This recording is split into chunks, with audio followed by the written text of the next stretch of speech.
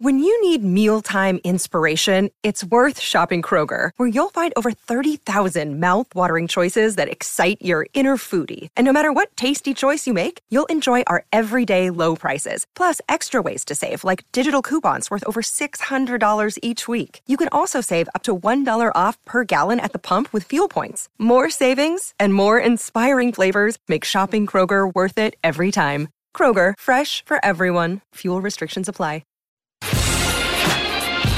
The Hail Varsity Radio Saturday Morning Show. Strap yourselves in. Here are your hosts, Chris Schmidt. Y'all don't even know he was a virgin until he's 28, and now, roll tide. And Mark Cranack. Time has come for someone to put his foot down. And that foot is me. Welcome to it. Weekend editions here. It's Hail Varsity Radio. We're presented by Currency for all your equipment financing needs. Go Currency. Chris Schmidt, Elijah Herbal, Mark Cranack in his Husker den, or dare I say living room. Hopefully you're doing all right this morning. And a lot of buzz about Nebraska and recruiting. A trip down to Arizona by 9 assistants. Basketball on our mind. Of course, Nebraska, Maryland. Husker baseball got to be outdoors yesterday, and a big matchup down at Arrowhead with the AFC Championship game. We'll cover all of it here this morning on Hail Varsity. Numbers to get in, 466-3776, 800-825-5865. Can watch the show as well as hear it every Saturday morning, 7 to 9 on ESPN Lincoln. But if you're bumping around, great on the radio. If you're on your phone or tablet, ESPN Lincoln Facebook, ESPN Lincoln Twitter, the Hail Varsity YouTube channel, and always follow us with Hail Varsity Radio on Twitter at HVarsity Radio. Chris Schmidt at Schmidt_radio, Elijah Herbal at Herbal Essence. Someday, Mark Cranack will return to at Mark Skurs on Twitter. Fellas, good to see you this morning. How we doing?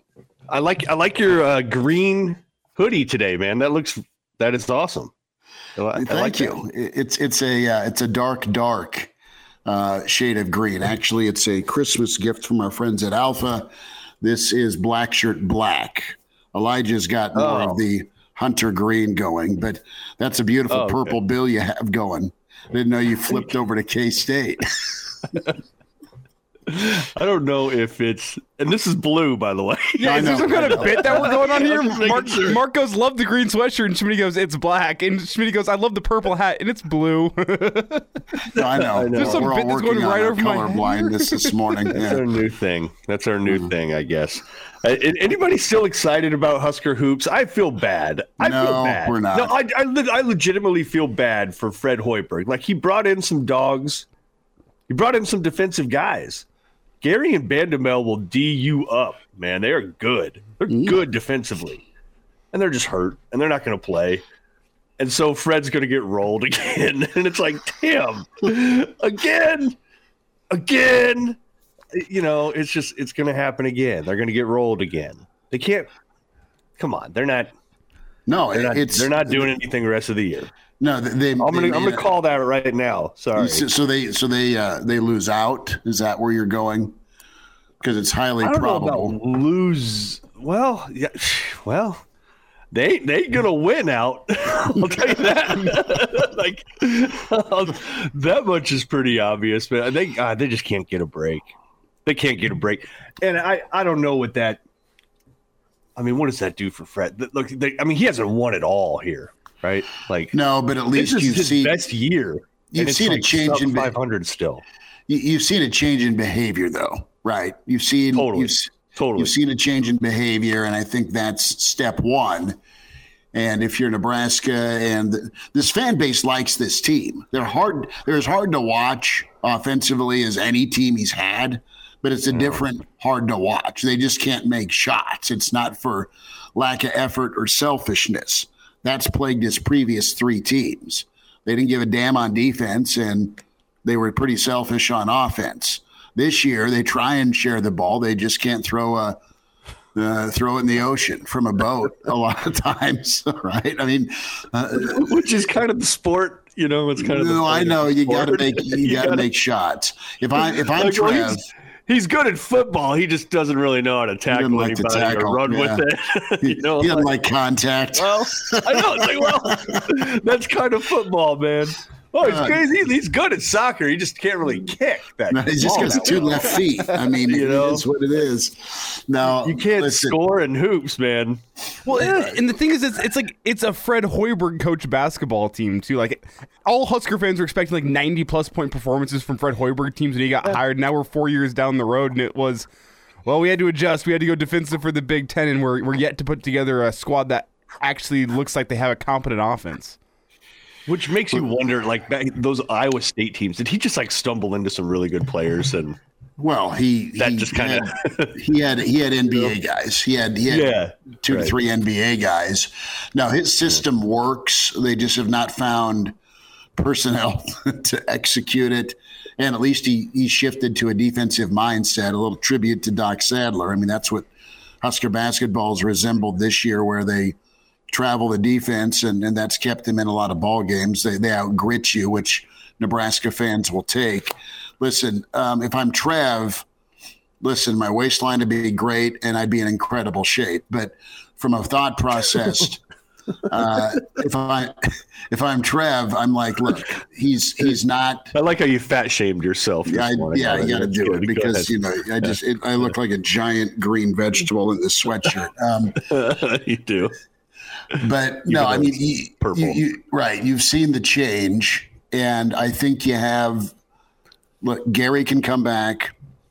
You've got Jamarcus that I think has a lot of upside. I know it's one game, 4 for 8 from 3-point land, and then you got Denham Dawson. I mean, you have, and then Breidenbach. You have some pieces on this roster. Yeah. What's their jump projection like next year? No idea. But you don't want to risk that, and you really totally want to reset. I know it's tough to watch. I know it could be even more draining if they win 1 or 2 more games.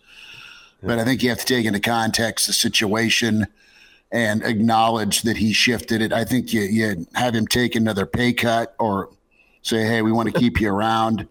But we're gonna down to Fred's down to $22 an hour. Yeah, Fred's like McDonald's employees in California. Fred's down to $100.50 a year. I'm kidding, but no, I mean, I think he wants.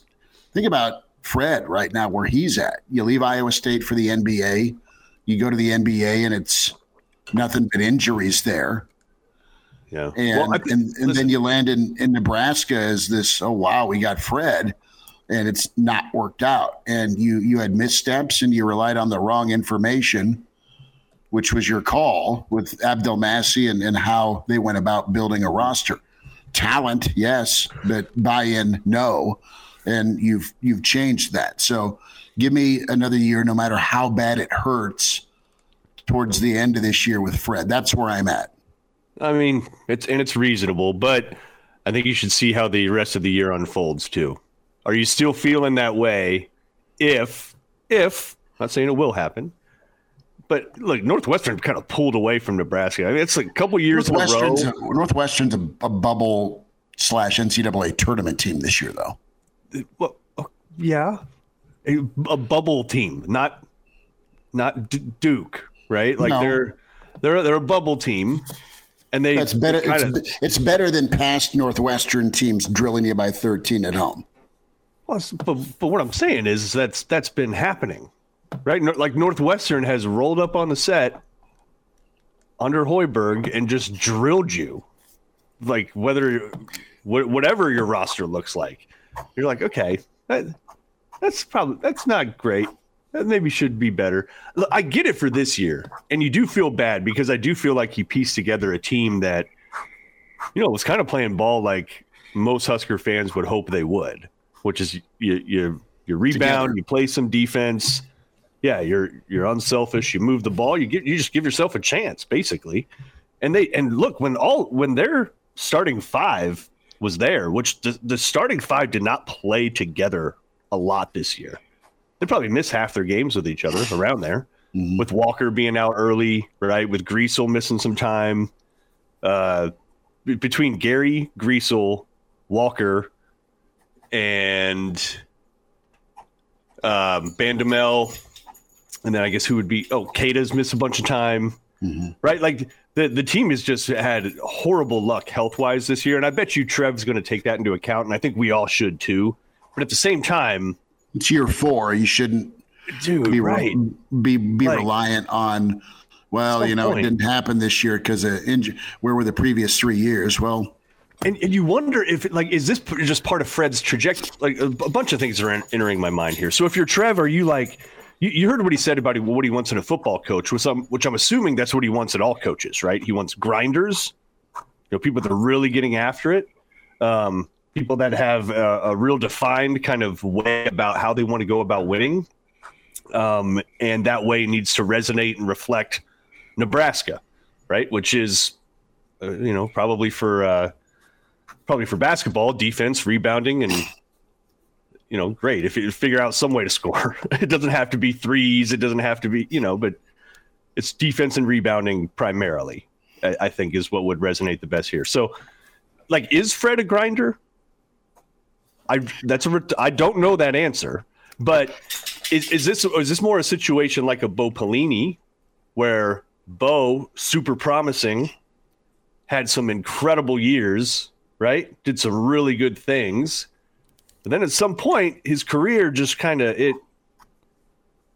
Well, I see it more like a Bill Callahan situation, Mark, where it's. No one doubts that Bill Callahan is a very, very bright football mind. And no one doubts that Fred Hoiberg is a very smart basketball mind. The question with Callahan was he a fit for Nebraska? And after a couple of years, we all kind of saw it. You know what? No, this is not the Nebraska style that we want to play football. And that's, I think, the question with Hoiberg right now is no one doubts how smart he is as a basketball mind, and no one doubts that he's a good basketball coach. The question right now is, 4 years in, have we seen anything that's shown that he's a fit for Nebraska? And by year 4, the one thing that you saw that could have been a fit was the fact that he adapted how he wants to play basketball in order to make it fit the Big Ten. But the detractor is, you know what? It took him 3 years to realize what it's going to take to win in the Big Ten. It took him years to figure out what his roster needs to be to win in the Big Ten. And you sit here and you go, is that a guy who deserves to get another year?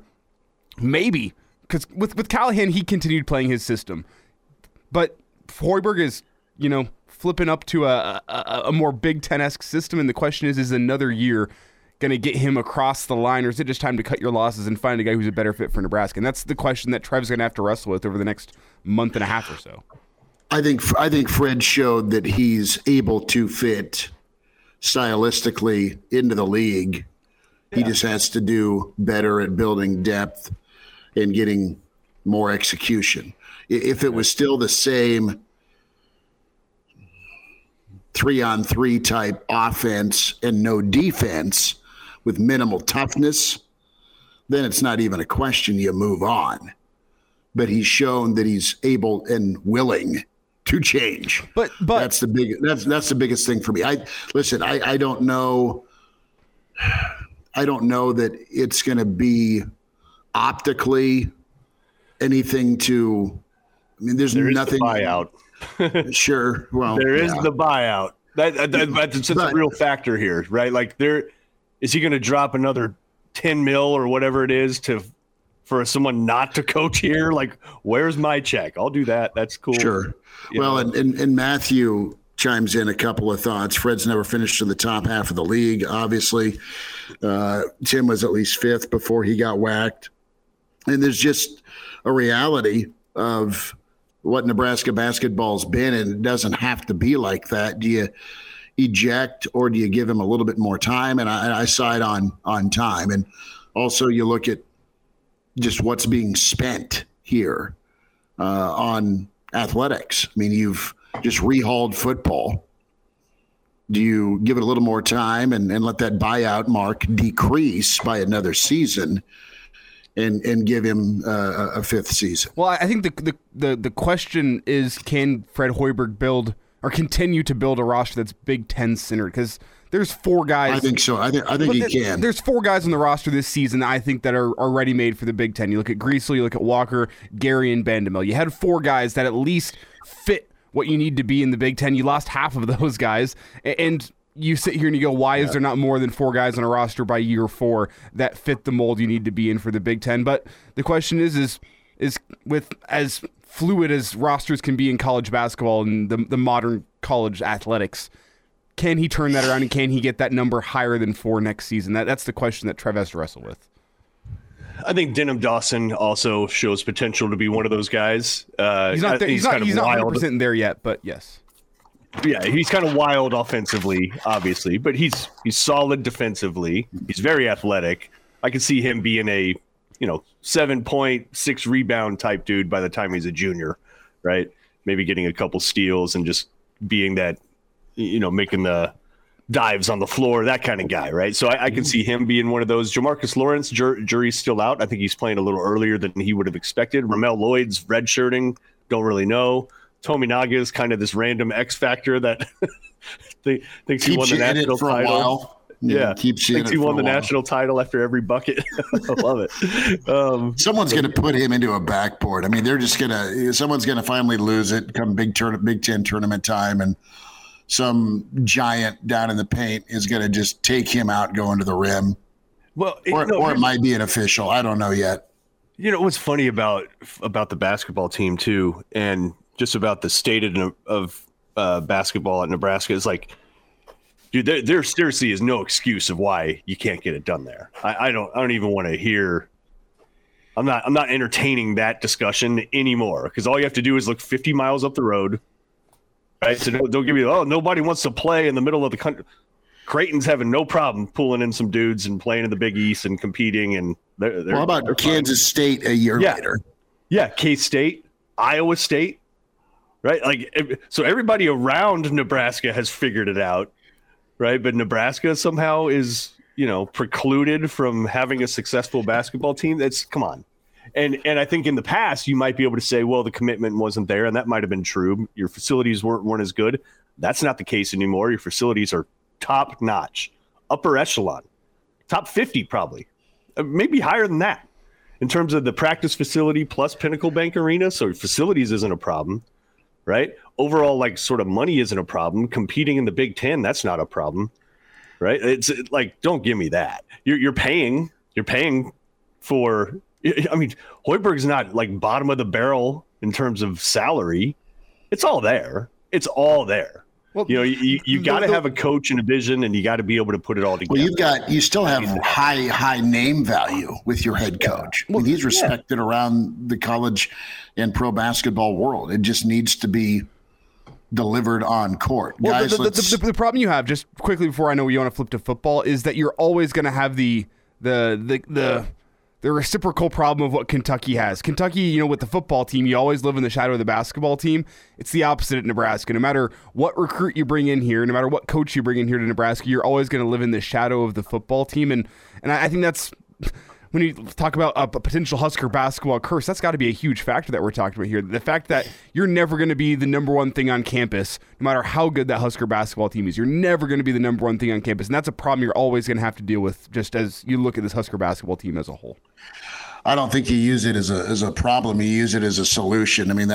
Tim Miles was great with some of the higher profile recruits. I think that sold Roby when he made his visit. It might have been that Miami game in 2014. You bring the recruits in September to a football atmosphere, and then kind of show them what basketball can be as well. And to your point, Mark, the facilities is not an issue. Don says Danny Nee. Danny Nee had in-state talent that's been incredible. That's been high level. Nebraska's got that now. Yes, that's been high level in the state for a while, but you never keep anybody here. So you gotta fix all of that. So football, and it's been pretty fascinating to see two different parts of the Nebraska football recruiting machine do their work. Matt Rule, the last couple of days, touring the 500-mile radius, the rest of his staff down in Chandler, Arizona. We spent a lot of time on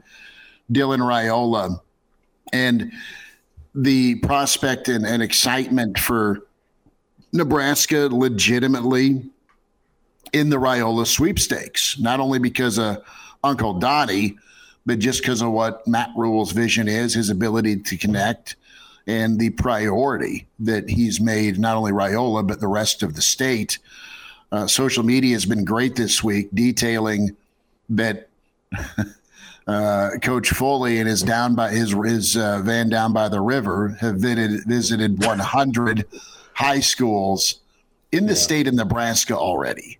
It's one thing to say, hey, we want to keep everybody here. We want Nebraska to be all in together. But they've put their words into action. This whole recruiting cycle. And you get the state as one big community.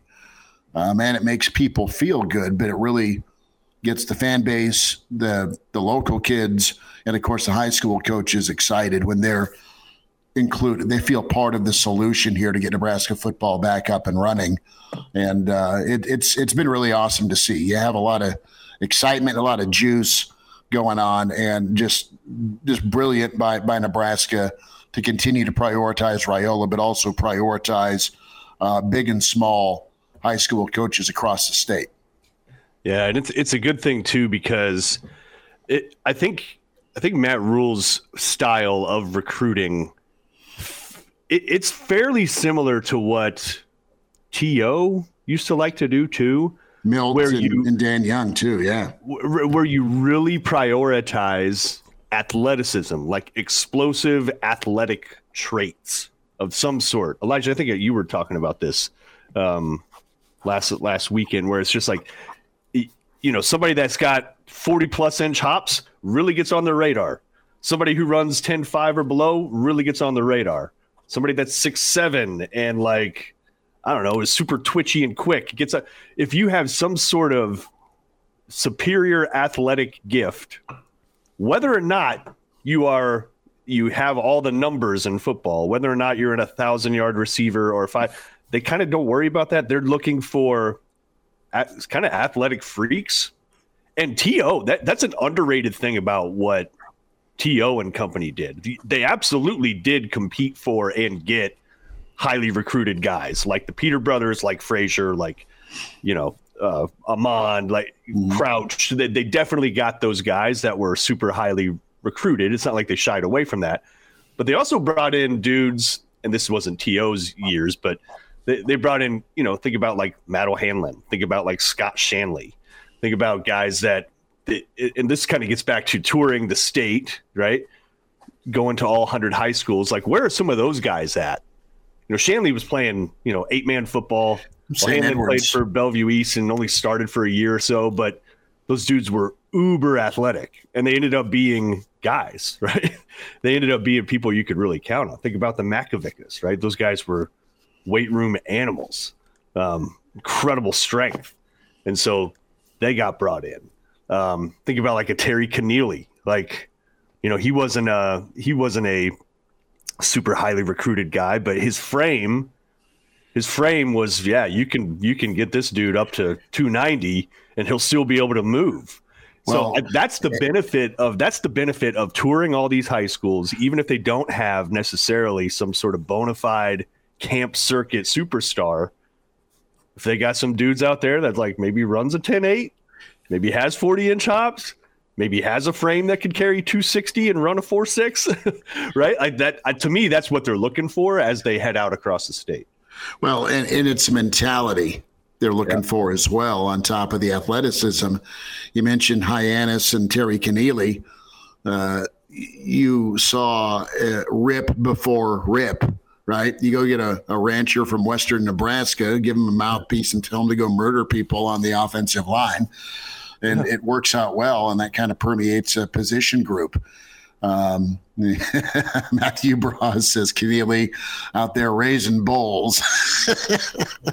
But no, it's a mentality. And to your point about the athleticism and finding guys that are twitchy and fast and have track speed, think about the competition mindset you have to have when you're out there running the race, trying to win, right? Get across that finish line, or you're a wrestler, or listen, you're a dual sport standout, but man, you really like football. So no, I mean, Nebraska's done a really solid job of profiling. They've got a niche where it's going to be fast, but it's also going to be tough. And Kranek, Elijah and I have exhausted Dylan Raiola. the last 24 hours. I want to get your take and reaction if you were to kind of gauge it here. Is it just good feels right now that Nebraska's getting publicity off of the investment and connection, or do you feel pretty good that Nebraska's actually a consideration? I mean, based on what Dad has said and the connection, I absolutely believe Nebraska is a consideration. And great story by Brady Altmans, too. I want you to read with HailVarsity.com just where Nebraska is in that 4-team race right now for a commitment. Yeah, Nebraska's in as good a position as they could be. I don't know. It's tough to know anymore. Put it this way: if he doesn't make it, if he doesn't commit to Nebraska right away, it's still not over. Thank you. Right? And even if he commits to Georgia and goes to Georgia, it's still not over. That's the thing with the transfer portal era now, where it's just not over. Clearly, Matt Rule and company have made an impression on Dylan Raiola and Dominic, importantly, right? Have made a real impression on them. But if you're sitting there, you're the number one quarterback recruit in the entire country, and you're looking at your kind of couple options right now. Look, jury's still out to a degree with Nebraska. People-wise, they're legit. Support-wise, they're legit. Their plan is solid. You just don't know how soon it's going to happen. Yeah, there's no results yet. Your offensive line kind of still what it is. Of course, you have Uncle. You have your uncle there just being like, hey, Donovan, you're going to get these dudes right? You're not going to let your nephew get killed, are you? So there's that extra motivation, I guess. But look, even if he goes to Georgia, they're going to have other 5-stars on campus. He could easily finish second or third on the depth chart and be like, I'm out. Hey, Matt, you still got a spot for me? Right? And then transfer over. So even if he doesn't commit, I wouldn't lose sleep over it. I think in the past you lose sleep over things like that. But anymore, you don't. You don't worry about it. And also, let's remember, Nebraska hires Matt Rule. What was that? November 29th? Was that when it became official? And then 2 weeks later, Dylan Raiola decommits from Ohio State. So you talk about like the interest with Rule and with Nebraska. It's got to be real. And I know Ohio State started recruiting another quarterback during that time as well, and it sounds like that left Raiola unhappy. But you also got to think from Ohio State's point of view whenever they see, Matt Rule's getting hired at Nebraska. I don't know how safe we feel about a guy like Dylan Raiola anymore. We know how much Dylan and his family covet Nebraska, and now they're bringing in a new coach, and we know how hard Matt Rule recruits. Let's go talk to another quarterback just to be safe, and then Raiola decommits. You look at that, and there's something there, and yeah. I'm not no recruiting insider, but if you look at it from the inside, you got to think, or from the outside, I should say, you got to think Nebraska's in the driver's seat here, just with reading tea leaves and with social media posts and with how much the Raiola family, as I said, covets the University of Nebraska. You got to think Nebraska's in the driver's seat. Well, think about what a game changer at quarterback could be and would be. Nebraska's missed on some of those over the past years, one of those being Joe Burrow. Joe Burrow back in the AFC title game, another chance at a Super Bowl. Former Nebraska quarterback Zach Taylor spearheading bar tours to celebrate and deliver game balls.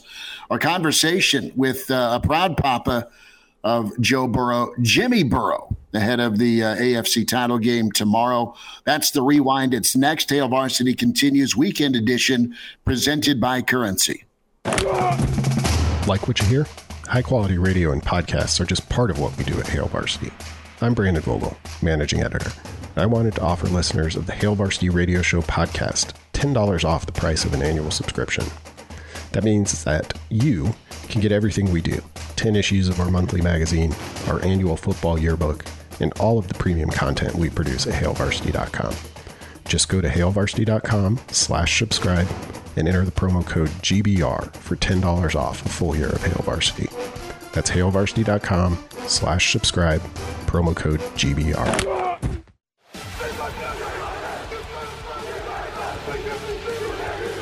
Now back with Hail Varsity Radio with Chris Schmidt and Mark Cranack.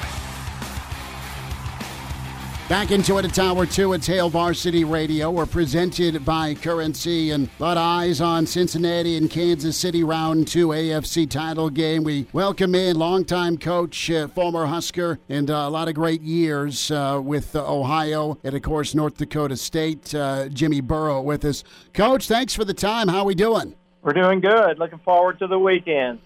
I bet you are. And before we jumped on air, weather's been on a lot of the country's mind. Everybody got to Buffalo okay from the Burrow crew, it sounds like. Yeah, we had them coming in from a lot of different places.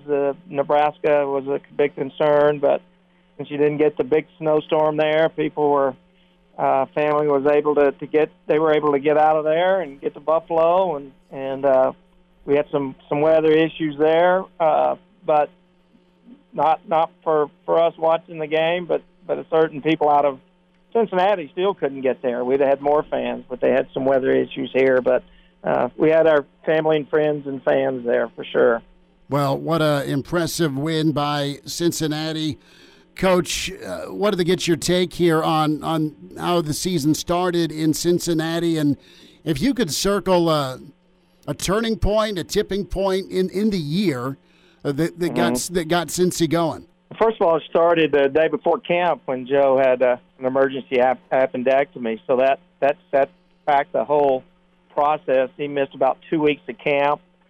We had the new offensive line that had been put together in the off season, so there were some hurdles we had to overcome early in the season to kind of get that continuity going with the offense, and so that was a hard thing to overcome. I think just being able to work together those first few games and come back and win one here and there. And even the first game, when it was probably one of Joe's worst games that he's had in the NFL, he threw a touchdown with no time on the clock, and we were just going to kick an extra point and win the game, and we had it blocked. So things just didn't go our way, but there was always still confidence and hope that we could put it together, and we did.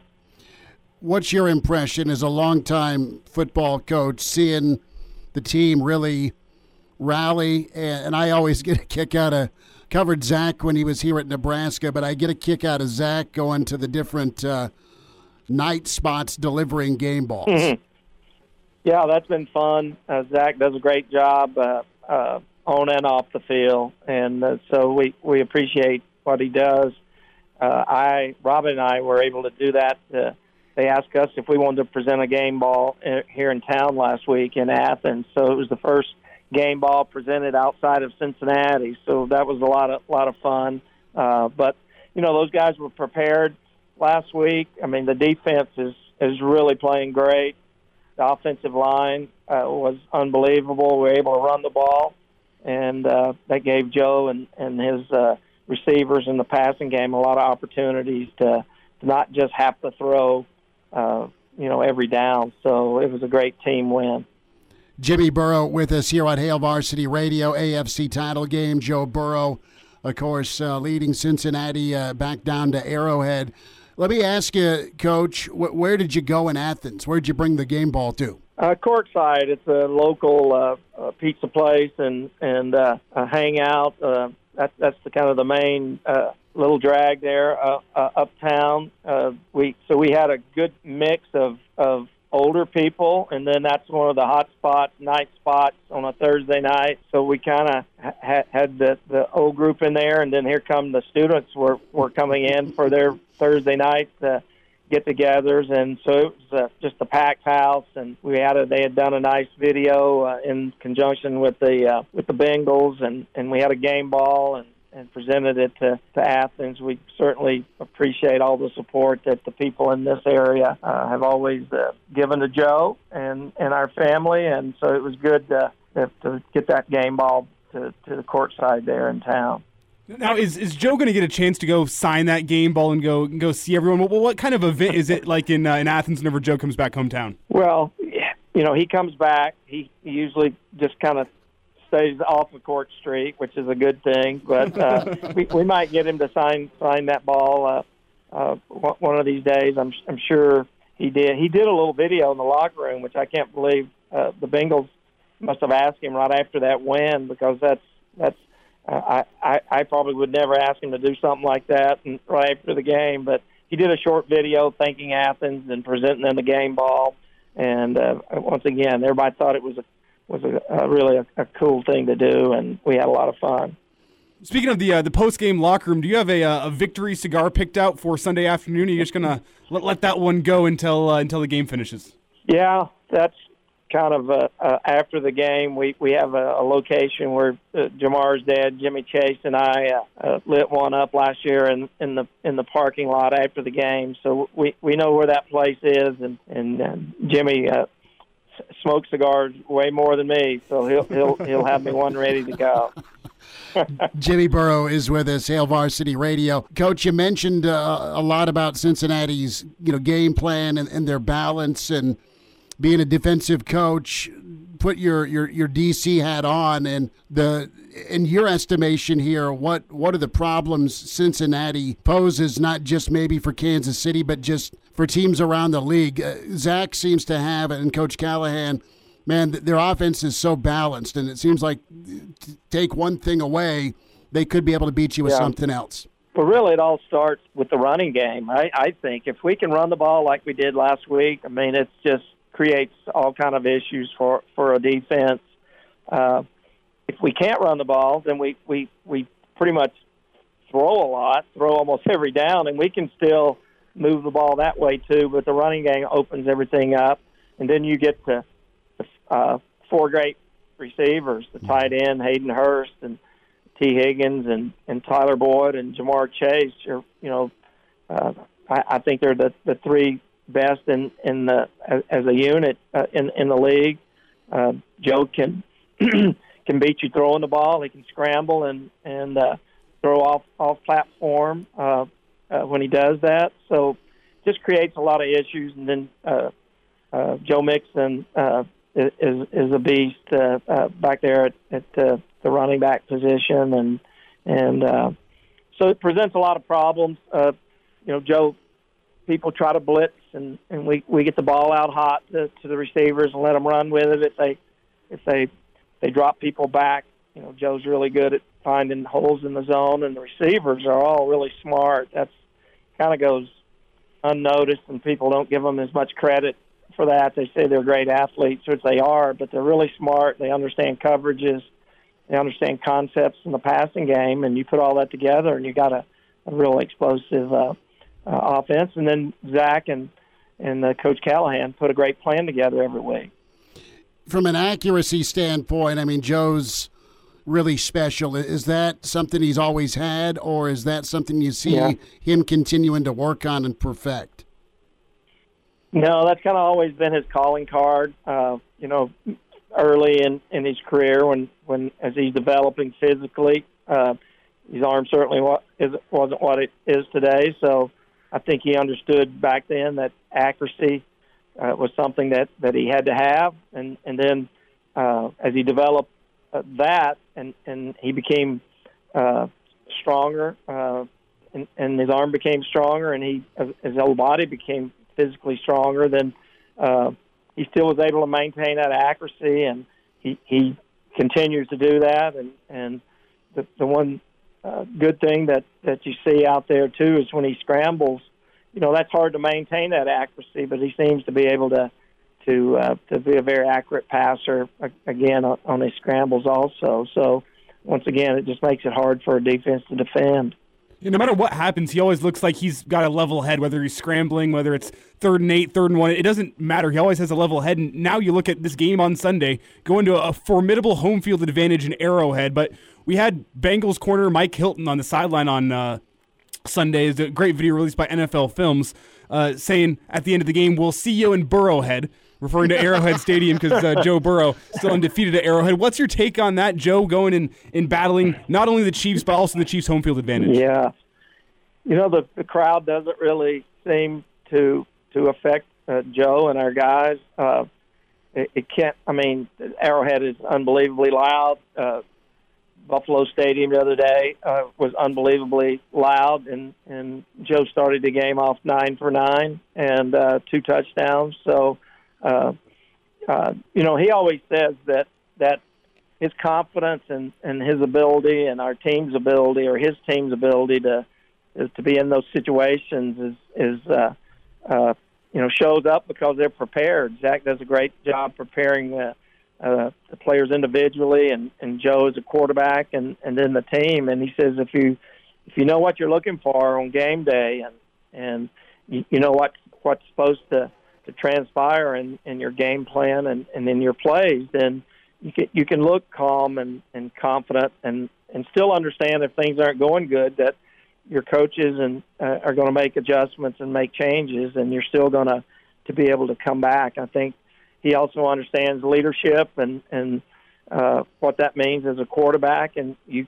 can't lose your cool out there. You can't show whether it's frustration or too much joy and celebration. So that's, I think, where he gets his demeanor and how he's able to react and act out there on the football field. Coach Jimmy Burrow with us here. A couple more minutes at Hail Varsity Radio. Joe and Cincinnati off to Arrowhead for the AFC title game and another trip to the Super Bowl, perhaps.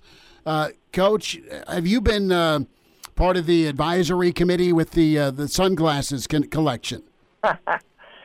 No, people that know me from back in Nebraska or wherever I've been know that any fashion statement that Joe has definitely doesn't come from me. But he likes to look good and show confidence when they're traveling and game day. My wife and Joe's mom, Robin, was a fashion merchandising major at once she left Cook, Nebraska to go to college, and now she's a principal. But earlier she was involved in things like that. So maybe that's where he gets it. But he doesn't ask me for the what he should wear on game day, because some of those things I would probably veto. Gotta have one of these games. He's just gotta raid your closet, and we'll see what the outfit looks like. Oh yeah, I mean I'm still a sweatshirt and blue jeans guy, and really Joe, for the most part, is like that too. If you saw him, around the house, or I'm sure the locker room and those type things, it's pretty casual. But over the years, he's developed his own sense of what he likes to wear, and he's not afraid to kind of go out there with some of those outfits. Coach, I wanted to get your thoughts if you've had any crossover or connection at all with Matt Rule in the coaching circles, or just a reaction to his time now in Lincoln as Nebraska now in the Rule era. I don't know Matt. I as everybody, when I knew he was going to be the coach at Nebraska, started reading more things about him and his resume and what he did in college, is outstanding, and there's a proven track record there. So you just hope that he embraces the Nebraska tradition and understands it, which I'm sure Trev thinks he does, and so that all points to hopefully Nebraska getting back to the way it once was once upon a time. So we're still Nebraska fans, and I hope that they can get it going there. Had a chance not long ago during some of the bowl games, chance to be on Coach Walden's radio show and keep in contact with Jim Walden. And I know you coached with him and played for him, but I found out you were his neighbor growing up. How was Coach Walden as a neighbor? Did you have to cut his yard? Tell me about that experience. We moved next door to him in the 5th grade. I actually became his starting corner as a 10th grader, and then he went to Nebraska. That's a whole story in itself. That's how I ended up at Nebraska. I was just on his show, I think a couple of Saturdays ago. Joe, because I was there with him at at Iowa State and eventually became the head coach at Ames. That's where Joe was born. And so my whole family history is traced back to Coach Walden at some point, whether it was next door, going to Nebraska, hiring me at Washington State, asking me to go with him to Iowa State. So he's an important part for me, not only growing up, but just my whole history of football and being a coach, and even Jamie and Dan that ended up playing in Nebraska. They grew up in Ames, Iowa, and played for the Little Cyclones and that's all because of Coach Walden. He's an unbelievable person, and he's done so much for me in my lifetime that I'm always indebted to him for a lot of the things that I've done in football, for sure. Coach Jimmy Burrow with us, Joe and the Bengals in Kansas City. Coach, enjoy your trip to KC. We'll be rooting for you. Thanks for giving us a few minutes today. All right. Thank you. Go Bengals. Go Huskers.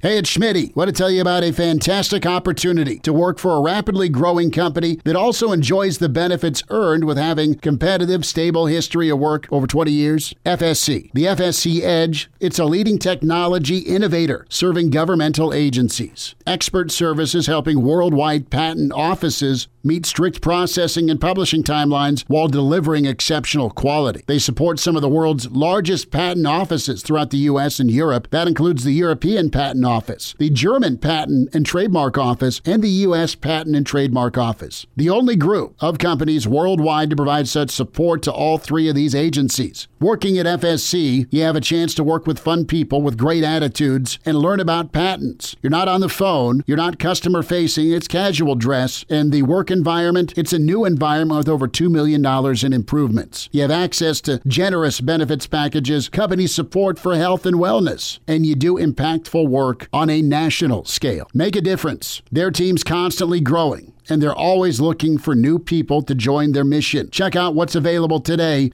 at fscedge.com. The Hail Varsity Radio Saturday Morning Show. Strap yourselves in. Here are your hosts, Chris Schmidt. Y'all don't even know he was a virgin until he's 28, and now roll tide. And Mark Cranack. Time has come for someone to put his foot down. And that foot is me. Back with you, it's Hour 2, Weekend Edition. It's Hail Varsity Radio, presented by Currency. For all your equipment financing needs, go Currency. Chris Schmidt, Mark Cranack, Elijah Herbal, Brandon Vogel is hanging out as we get going in this second hour. And can send emails, chris@hailvarsity.com, reminding you to get that subscription now to Hail Varsity Magazine and .com, hailvarsity.com/offer is how you do that. I got both pups roaming around. I think the Labradoodles had 7 gallons of water. I don't know if there's more or less Husker hype, if we're going to put it into gallon measurements with the Dylan Raiola setup. But, man, it's been an interesting 24 hours. We bring in Brandon Vogel. Vogues, how we doing? Good to see you this Saturday morning. I'm doing well. How are you guys? We're good, man. Good and excited for a weekend of NFL action, and also how things continue to shake out here right before signing day, the final signing day for next week. And wanted to start off with Dylan Raiola and Nebraska sending 9 of the 10 down to sunny, warmer Arizona. Your thought on the continual impression Nebraska's making? Yeah, you can't say they're not putting in the work. They definitely have displayed the importance to Dylan in their mind, and this latest kind of onslaught, I guess, for lack of a better term, only backed that up. And you look at this. I look at this. Nebraska's got to be in a pretty good spot. Who knows who the actual leader is? But you kind of got. He's been to Nebraska multiple times. You've obviously got the deep and intense family connection to the university. And at the start of a new coaching regime, landing the number 1 quarterback in the country would certainly be you'd get a lot of positive buzz just based on that. Players still got to come in and produce, but if Nebraska were able to land him, boy, would that be kind of a real shot in the arm, I think, for just Nebraska football, the brand. Let's compare it historically too, Brandon, where in the past, now Tommy Frazier wasn't necessarily the number one quarterback in the country. Before the option, he was. There's no question about that. You fast forward 5 or so years, same with Crouch, right? Like maybe not the best quarterback in the country, but the best option quarterback. Since then, would you say Nebraska I don't think Nebraska has landed some sort of like consensus, surefire, incredibly talented quarterback that everybody was after. I think Nebraska's just kind of gotten some dudes. Few of them have panned out in different ways. Right? Or am I missing somebody? I'm just trying to think back. Last 20-some years, has Nebraska been in the sweepstakes for basically a can't-miss guy like that?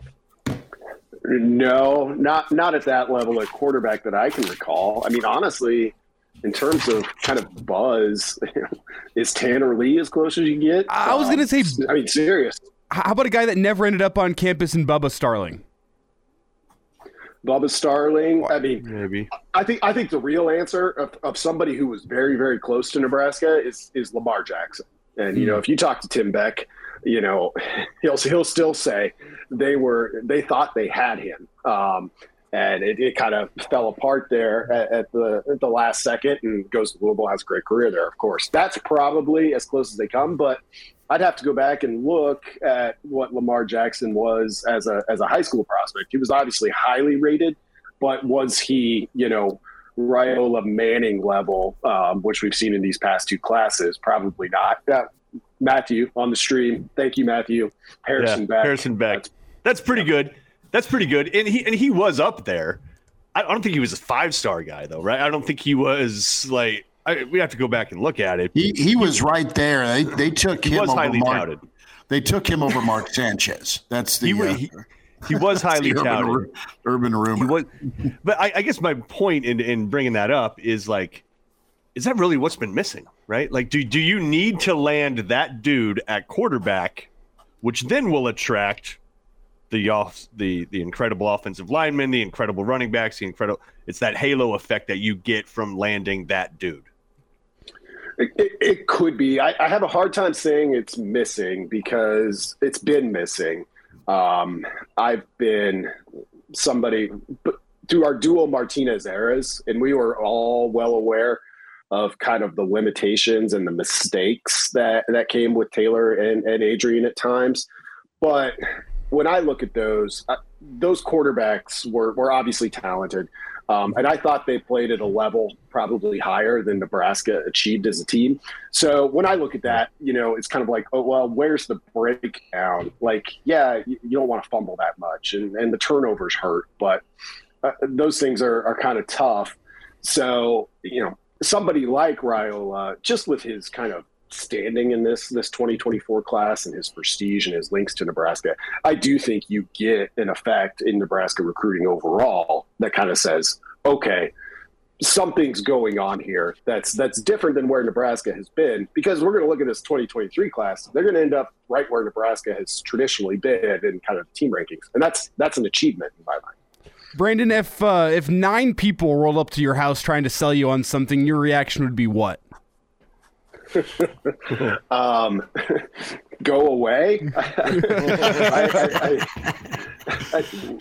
I'm uncomfortable when I get the one out of nowhere visitor. The door-to-door salesman days are largely over, but I'd say 1, 2, 3 times a year, because I'm pretty much home all the time. You get somebody, you hear a doorbell ring at noon. It's like, what is this? I wasn't expecting a package, and it's somebody on your front step saying like, hey, have you ever thought about gutter guards? Be like, yeah, I thought about it a lot. Haven't made the purchase yet, so have a nice day. See, that doorbell rings. That doorbell rings, and you hope it's like Girl Scouts with cookies, and then it's always gutter guard people or like some product you don't need. And you go, damn, I wish it was cookies. Every time. You hope it's someone selling cookies. I hope it's a nurse from Ferris Bueller's Day Off, but I guess we just think different. But I'll be right back Googling. I recall. Bogues, you did a great story and feature in the latest Hail Varsity magazine issue. We have it here for folks to see on the stream. Get the subscription. But you touch on Satterfield, and there we go. Thank you. She looks kind of crazy, man. I don't know about that. Crazy is okay sometimes. I'm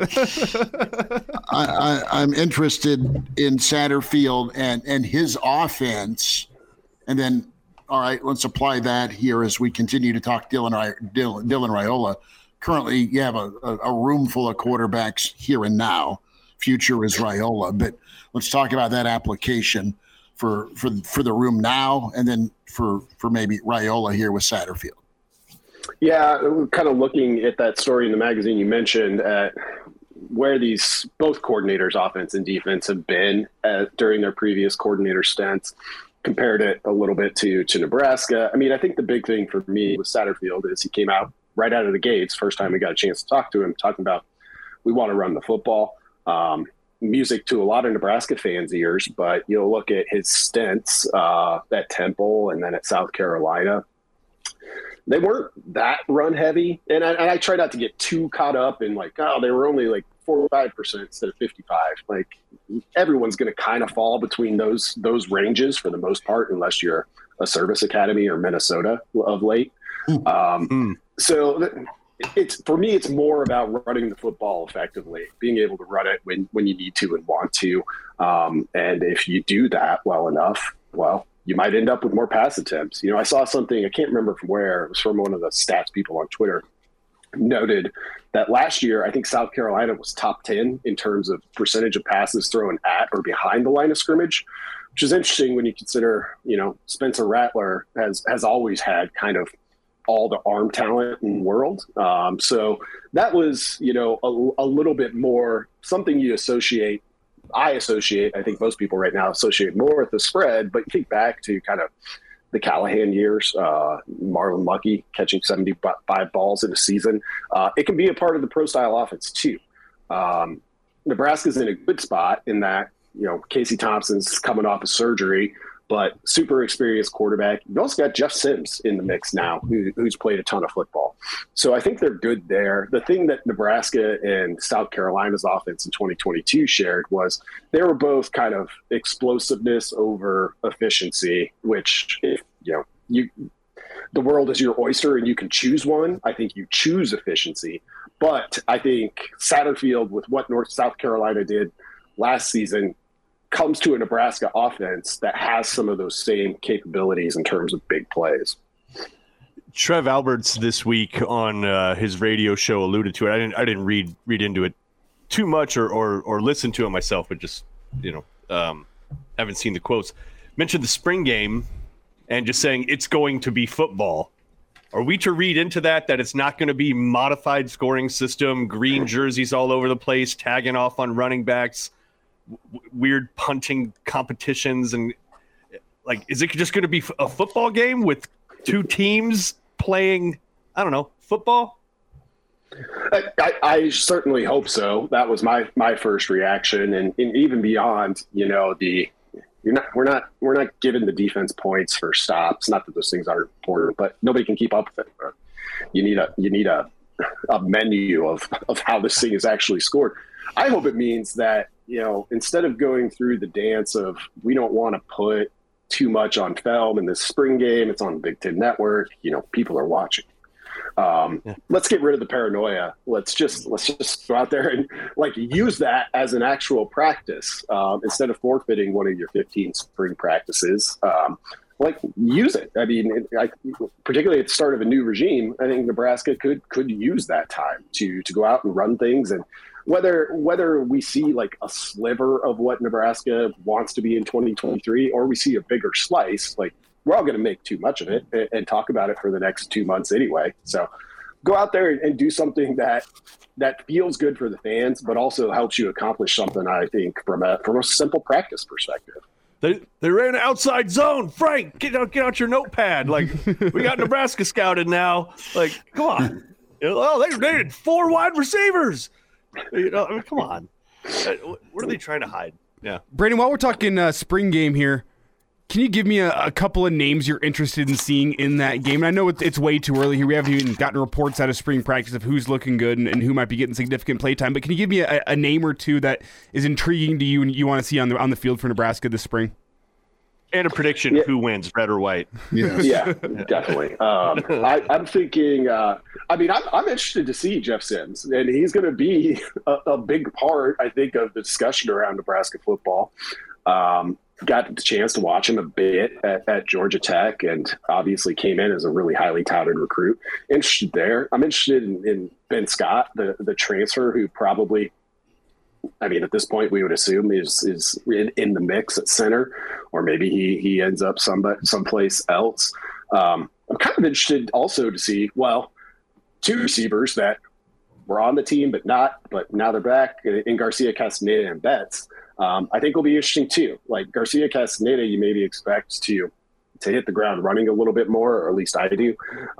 Betts, it'll just be like you were away for the game for nearly a year.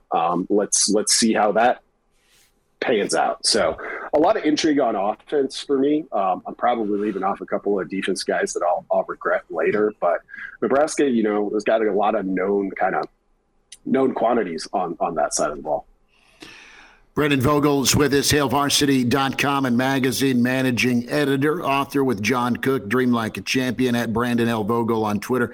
Vogues, what do you make of what Rhule's done the last couple of days? And that's pretty heavy in Missouri and also the Kansas City region. And it's not just the 500-mile radius, but these are really, if we're going to look at the stars next to the names, they're 4- and 5-star guys. I mean, we're talking top 6, top 3, top 8 at their respective positions, on top of a couple of offensive tackles, defensive linemen, wide receivers. And to your knowledge, what did Rhule go after? Did he go after stars or fit? And to me, he's always prioritized fit, but just because that fit has now 4 or 5 stars next to it, he isn't shying away. I mean, he may be a little late or later to the party, but he's still showing up with kids in this region. And that's kind of music to my ears, Nebraska getting back into Missouri. Yeah, I think fit will kind of forever be where they start with things. That said, you come in, you take a new job. All right, we got to figure out quickly, like, who's staying from the currently committed 2023 class? Who else do we need to go get? Who can we get in with and have a shot at signing eventually? You do that. You also got to kind of like start looking towards 2024. It's a lot all at once. So I think with some of the guys that we've seen offered and where they're from, it's good in my mind because it indicates that Kansas City and St. Louis and really the state of Missouri as a whole, this staff, Rhule himself, whoever it is, probably a collective effort, is aware of the importance of that region. And, you look through Nebraska's history at some of the great players that have come from the state of Missouri. You gotta get in there. And Nebraska's had some success in Kansas City, fairly recently. It struggled to kind of crack St. Louis over the past 5, 6, 7 recruiting cycles, I think. Got to get in there. So overall, when I look at this recruiting plan, Ed Foley is out there who's been to like 300 some schools in Nebraska, it seems. Matt Rhule they got to Arizona, has set up his like Texas, Nebraska outpost, which is also super fascinating. And now they're getting to kind of the 500-mile radius plus a little bit when you look at Missouri and just some of those more regional recruits. So I think it's been a pretty solid approach to knowing what you can get at Nebraska and knowing what you've been able to get in the past. Brandon Vogel with us on Hail Varsity Radio as we talk Nebraska football. And by the way, shout out on the tour. They made it to Stella's. Shout out Bellevue. Shout out best burger in Nebraska. I know that's controversial, but I'm going to go with that. Shout out Franco's family. So what do you make of, and you alluded to it earlier about Xavier Betts, Isaiah Garcia Castaneda, just the wide receiver room as a whole? I talked about it last weekend as just being like, I think it skews towards probable given the guys that you have added to Marcus Washington and Alante Brown, who I view as sort of your stabilizers, you know what you're going to get with those guys. You could probably get more from both of them. But you're adding 5 pretty high profile, either they've been super productive already or they are like top 100 with Malachi Coleman, Xavier Betts. I think it skews towards probable that you're going to get production out of that room, right? Like I just can't imagine that the wide receiver room is going to be some sort of, I don't know, detriment to the team. No, I don't view it as a detriment at this point. Receiver is one of those positions where you can make an impact early. Experience helps. Continuity between your quarterback and your receiving core helps. Nebraska doesn't totally check that box. When I look at that group, I see a lot of potential. I think the question I can't answer right now is kind of like, who's your top line guy? Who's the guy when it's 3rd and 9 and you're like, okay, we're going to try and go there. Based on their usage last year, I guess Marcus Washington kind of holds that title until we actually get into practice and stuff like that and see what happens in the off season. That's kind of the piece there where I'm like, okay, who's going to fill that role? And I think that makes it intriguing for some of those younger prospects who are coming in, like a Malachi Coleman, that he doesn't have to, I think, be that kind of player, but there's potential there. For just that receiver who you can count on to win one-on-one more often than not. That's kind of the one missing piece, but I think they've got a lot of options somebody can develop into that role, and they've got a lot of options to choose from. Brandon, in an ideal world, do you think that Matt Rule wants to be starting freshmen on this team next season in order to get them some experience and, set up the future? Do you think in an ideal world he wants to let those guys sit and develop and get ready? Because there's two sides to that coin. One is that, whenever you put freshmen in, they're going to make freshman mistakes. But on the other hand, getting them some experience is going to help you 2-3 years down the road. Yeah, I don't think he has to do that. With a coaching change, I think you'll always have, if you're a freshman coming in with a new coaching staff, you always have a couple of better percentage points of seeing the field right away. Just by nature of coaches look at this, and that's a guy I'm going to have for multiple years. Matt Rule on the Bustin' With the Boys podcast said that's what they chose to do essentially at Temple. Like they kind of ripped the Band-Aid off, played a ton of freshmen right away, went 2-10, I think. And it was rough, but it paid off down the line. I don't think you have to go that route at Nebraska, though I do expect there's a better chance for some of those young players, those newcomers, even young transfers who are a little bit earlier in their career, to make an impact that maybe is a little bit harder 2-3 years down the road. Brandon Vogel with us. Vogues, what's on the radar for you and Hail Varsity this weekend? Yeah, I have basketball coverage on the website, of course, this weekend. We'll see what pops up recruiting-wise. There's always seems to be something new going on there, and busy preparing our February issue. We'll hit on women's basketball a little bit more there. Got the start of softball and baseball, so that's been good. Softball team plays pretty soon, actually. So looking forward to getting those things started and other long-term projects in terms of football and breaking down this new era as it continues to unfold. And Vogues, before we get you out of here, I need your Sunday NFL predictions. Niners, Eagles, Chiefs, Bengals. Who you got going to the Super Bowl? I'll go Chiefs, Niners, because I can't. Ooh, a rematch. I don't have anything against the state of Philadelphia, but all my in-laws are Eagles fans, and I want them to be sad. Wow. I'm just kidding. Man. He wasn't uniforms. I think that's it. He wasn't very convincing with the old Stone Cold Classic in the 49ers uniforms. And Eagles has just never worked for me.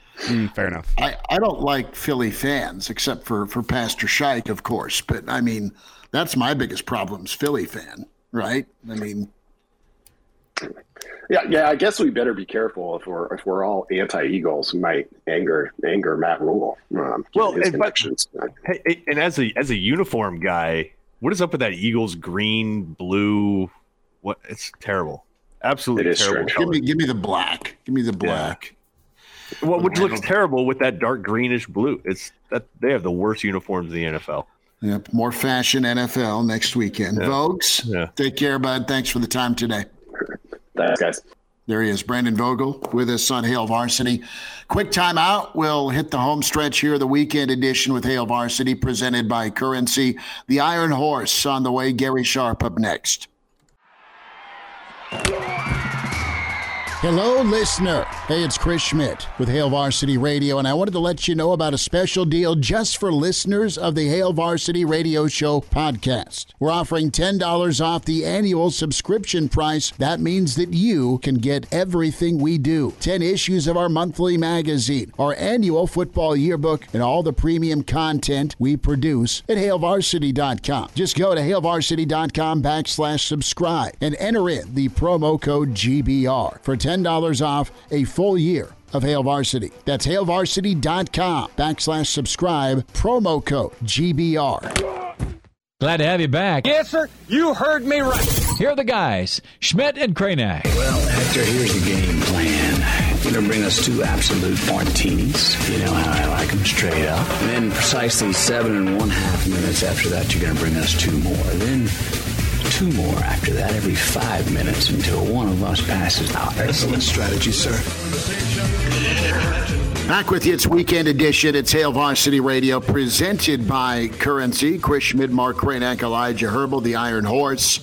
With us, Gary Sharp. Sharpie, I love the stocking hat, man. Has anyone freaked out when you went in to get coffee this morning? Not yet, but it's I'm in Tulsa, Oklahoma, and it's like 60 here today. So it does look a little odd. I thought you would comment on for the second straight week, the artwork in the hotel room that I'm staying in. Well, I'm sorry, but I see, was it Eminem or Gary Sharp, my man, jumping on. I love it. It's okay. Yeah, this is a new look. I'm having a midlife crisis in 2023, so I'm going with this look. Well, I love doing 8 Mile. Love doing 8 Mile. Yeah, you were good.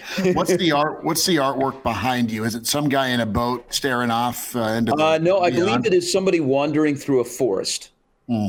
Yeah, which hangs above your bed, which is kind of a little creepy. Yeah, it's not 9 folks in red zip-ups on the doorstep. Can we talk real quick hotel artwork and themes? Okay, so January of 2004 or something like that.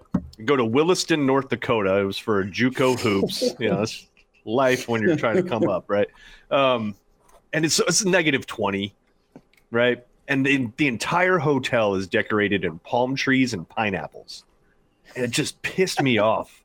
You're just like, stop it, you lying jerks. Like, you look outside and, people are, oh my God. Who's got the worst artwork? Because, Gary, you've had to go to some far-flung places as UNO has tried different conferences and different sports. And so you've been to some spots that people haven't been to.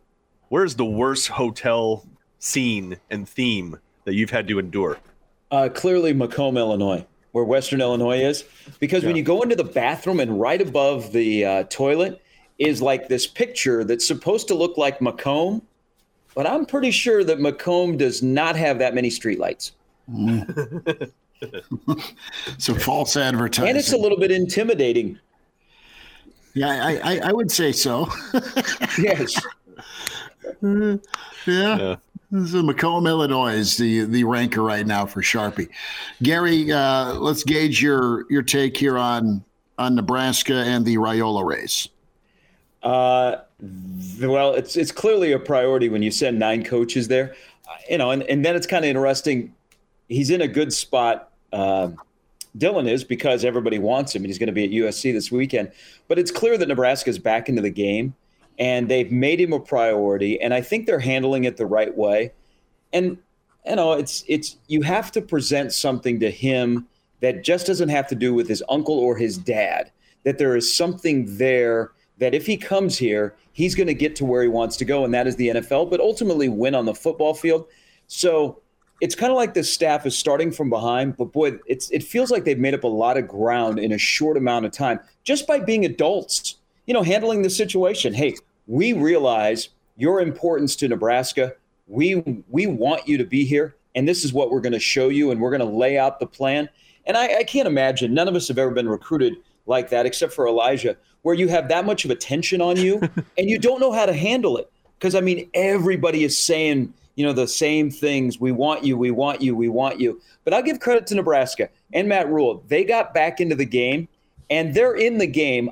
I don't know if they're a front runner, but I'll tell you what, they're going to make it hard for him to say no, which is ultimately what you want if he's not going to pick a school just based on winning and losing.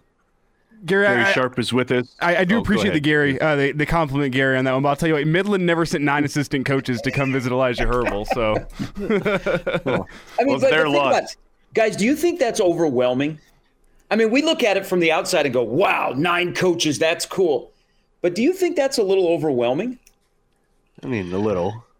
Depends. Like, I'd imagine it's a statement to the other. It's the statement to the other schools that are recruiting him for sure. Now, it's overwhelming if you live in a 2-bedroom apartment, but I'd imagine the Rayola's got some square footage, and so it's just kind of fine. You just kind of, hey, go hang out by the pool, go hang out by the jacuzzi, go play on our full court basketball that we got in the back. Go play some pickleball. I think they have probably an athletic complex on that property. Probably. And Gary Sharp is with us. He's going to record a House of Pain video a little bit later on.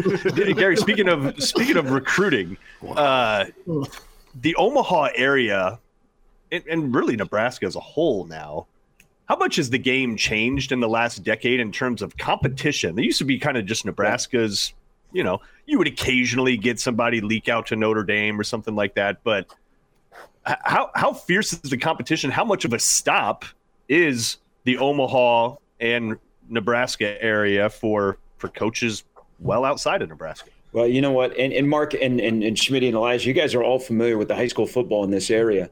And it has gotten it has taken to a whole nother level. The coaching is better. The depth across the entire metro area is better. And it's turned into a year-round sport in Omaha with everything you can do outside of your high school season. And there are some extremely talented players. And the exposure, and I don't think it's just Omaha, I think it's the entire state. When you're in a state like Nebraska, which is landlocked and only 1.9 million people, and people look over it as a flyover state, no, there's some great football talent, whether it be in Ainsworth or in Omaha, but there's so many different avenues out there to get your film out that people become very aware quickly of what we have in Nebraska. And you look at the schools that have rolled through Nebraska or rolled through Omaha, and Nebraska, I mean, it's impressive. It's very impressive, and I think it makes Nebraska. It's a pro and a con for Nebraska. It's a pro because the talent is on the Big Ten level right now of a good handful of players every year in the state of Nebraska. So Nebraska doesn't have to go far to get guys that could come in and they can play at your conference level. The con is there are so many different options, and Nebraska hasn't given you a reason to say yes yet. They haven't done something on the field. They can build up all kinds of relationships. But if somebody comes in and they say, hey, we were in the playoff last year, look at what we have. I mean, that's a little bit tough. And in Omaha, there's so many different options where Nebraska isn't front and center like other places in the state. But I think it's great moving forward. I think if Matt Rule plays his cards correctly, and we've seen that, I mean, where in the world is Ed Foley this morning, and where is his cholesterol level after all the places that he's eaten?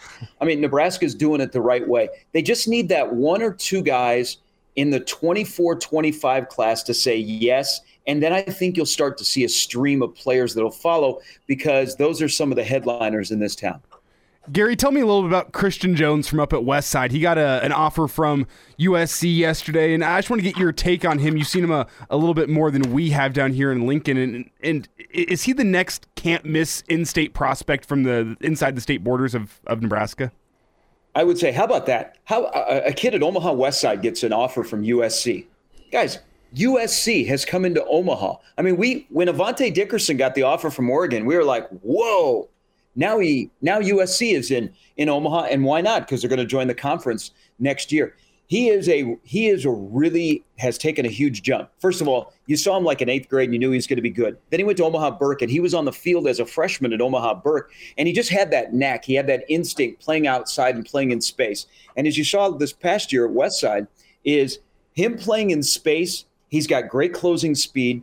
I kind of also like him on the offensive side of the ball, but his future is playing linebacker. I just think he's a smart kid. His body is something that is going to get bigger, but his speed and his closing speed, but his ability to cover tight ends and running backs out of the backfield in space, I think is one of his best attributes. He's just a really, really good player that the more the season went on for Westside, and there were a lot of players to recognize, you would go and watch Westside play and you would recognize Christian Jones. It wasn't at the beginning of the year, but towards the tail end, he really made an impact. And I'll tell you what, that is, Nebraska and the previous staff, they were on him early.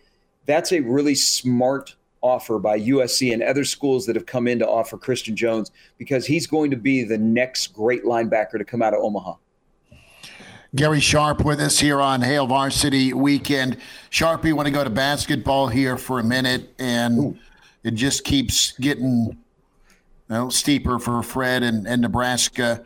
You've worked a lot in your career with Trev Alberts, and without asking you to read his mind, how do you think he's evaluating Fred? I think he's got a tough – Schmitty, Elijah, and Mark, I think he's got a tough job. Because it's clear that this year's Nebraska basketball team is different. It almost feels like year one. The cohesiveness is better. He went out and hired a defensive coach, and we've seen that's been a little bit different. Now, the con is Fred is an offensive guy, and this is a very poor shooting basketball team. The roster construction this year, they got a bunch of guys that are 3, 4, 5 options on a Big Ten starting 5, but they play hard. And they've been able to pull the parking brake when they've gotten into these ruts where, a 5-game losing streak doesn't lead to a 6th or a 7 and an 8 or a 9 like we've seen in the past. But now he's in kind of dire straits because they don't have enough bodies. I don't know. I think Fred will be back. But, boy, it's tough to say that, guys, on January 28th with a decimated roster and still a month and about 3 weeks to go to see where this is going. But it's almost like, man, if you're Nebraska basketball, yes, exactly. If you're Nebraska basketball, it is one of those things where, man, what did we do to anger anybody? What did Danny Nee do when he left the building? Because Nebraska basketball just can't get any momentum. You could say they're cursed, whatever. It's just one thing after another. When this season, people are going to forget that they beat Creighton. They beat Iowa. They took Purdue to overtime. So I think it's important for Fred to keep guys' heads above water. It's going to be tough to find some victories along this stretch. But I think Trev in a tough spot. I think Trev will make the decision that, you know what, Fred, I'm gonna trust Fred that he can go find the next Griesel and Walker. A thing that would help Fred that he can't do anything about right now is he doesn't have a McGowan's on the hook. We don't know about Ramel Lloyd. We don't know about Eli Rice, who's coming in next year. None of those guys you go, man, they're a game changer, like a McGowan's would be, where if you were fighting for your job, you'd say, hey, Trev, Vanderbilt, Gary is out. You know what that does to our roster, but hey, look at what I have coming. Fred doesn't have that right now, so you have to put faith in, if you're bringing him back, to say, hey, he's going to go find in the portal guys that can make a difference and guys that can go get you buckets. Gary Sharp is with us on Hail Varsity Radio. We'll be listening to Ice Cube's Death Certificate after we get off of this radio You're show. You're just nailing all of the great albums, and you just hit one right there. You went House of Pain. Now it's Death Certificate. We've had an Eminem shout out. We're right there. We're right there. He's got a great beanie on for people that are not watching and only listening. Now with hoops, is Fred a grinder? Does what Trev wanted in a football coach apply to all coaches? Does Fred fit that mold that Trev wants? I don't know. When I think Fred, I don't immediately say grinder, but don't confuse his personality for a guy that is on easy street.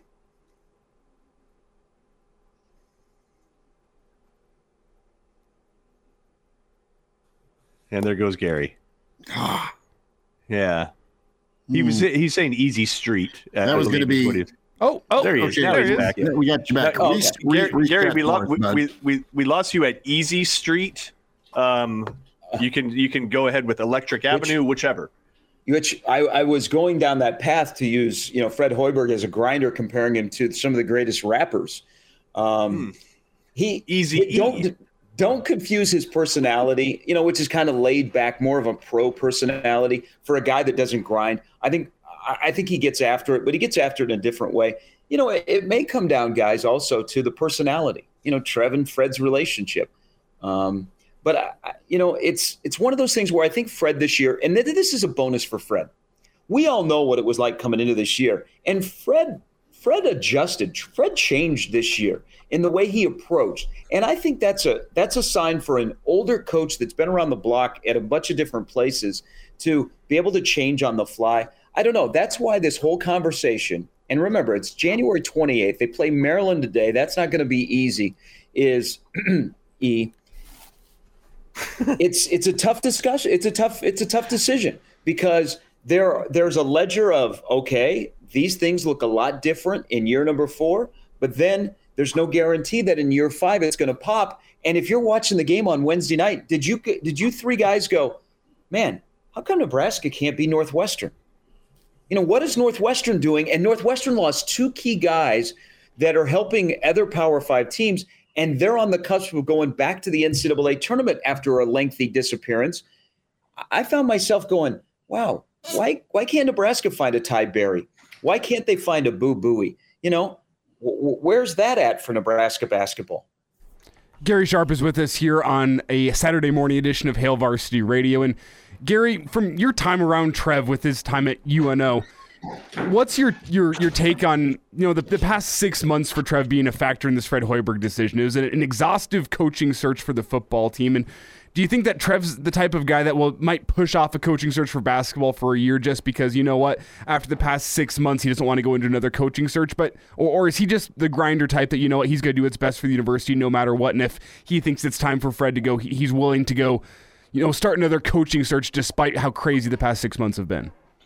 I think he'll look at what's best for the players inside of the program and the program in general. I think Trev has a good feel of the vibe of a program, of what the student athletes are doing, how they carry themselves, you know, discussions with coaches and their blueprint and their plan. And I think he has a good read on, do you have momentum going forward? Do you have a plan that can lead to success?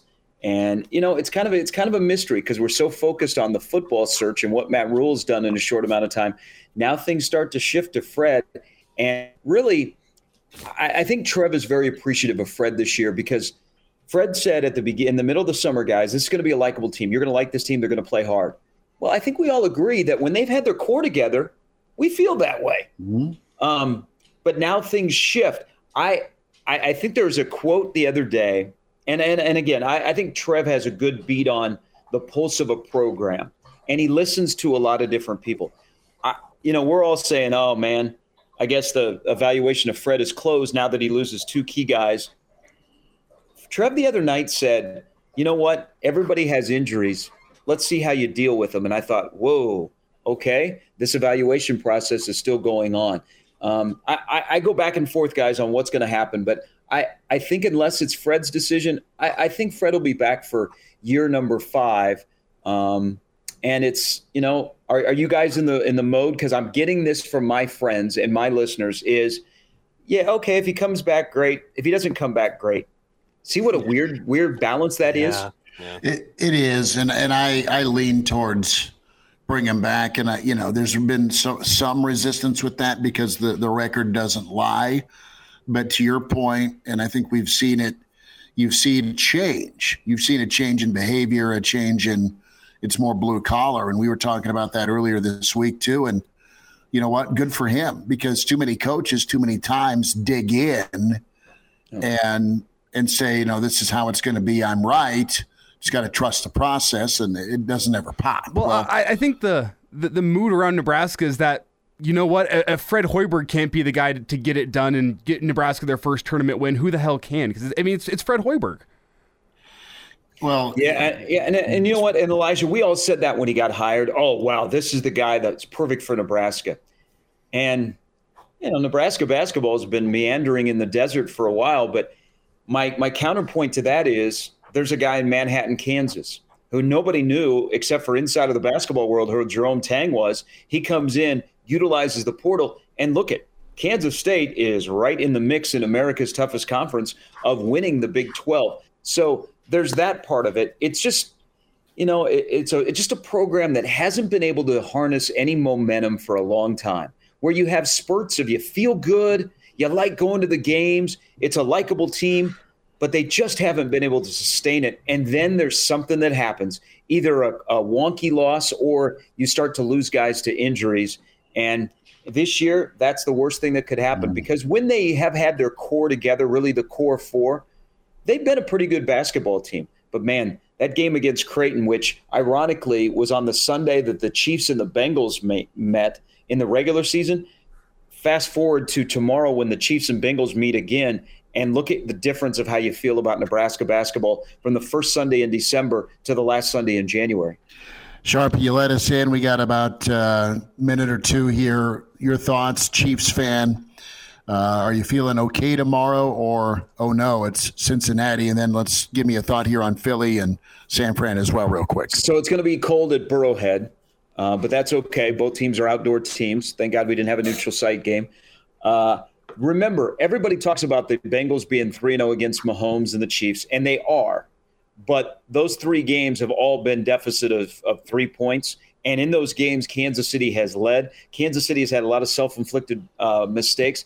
This is a great Bengals team. I mean, especially with Joe Burrow at quarterback, it changes them. But I wonder if Cincinnati finally, the offensive lineman down, catches up to him. Not being a homer, I do like the Chiefs at home tomorrow to get revenge from last year. On the other side, man, you're going to get popped. And I think the Niners will hit Jalen Hurts as much as possible. That'll be a tight game. But I believe that Philadelphia will eke it out.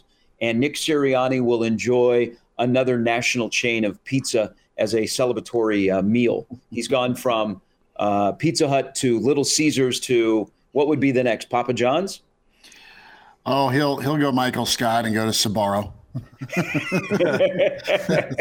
Which would be fantastic. They finally have one of those, Mark, they finally have one of those back in Omaha.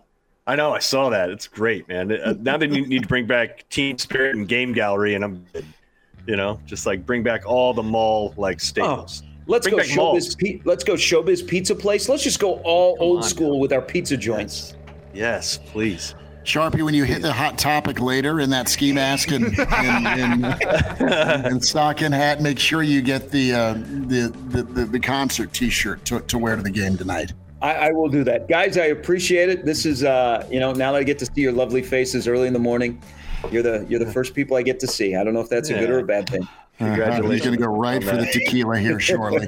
Sharpie, take care. Have a good call. Appreciate you. Hey, thanks, guys. We didn't even get into baseball. We're gonna have to get into baseball with Gary next year. They just started the first practice yesterday. Yeah, it was beautiful. It was good stuff. Kraynak, enjoy your weekend. You too. I said, you went? No, but I had eyes there, so it's okay. Elijah, be good. Enjoy the weekend. We'll be back at you Monday at 4 on Hail Varsity, presented by Currency. Thanks. A Huda Media Production.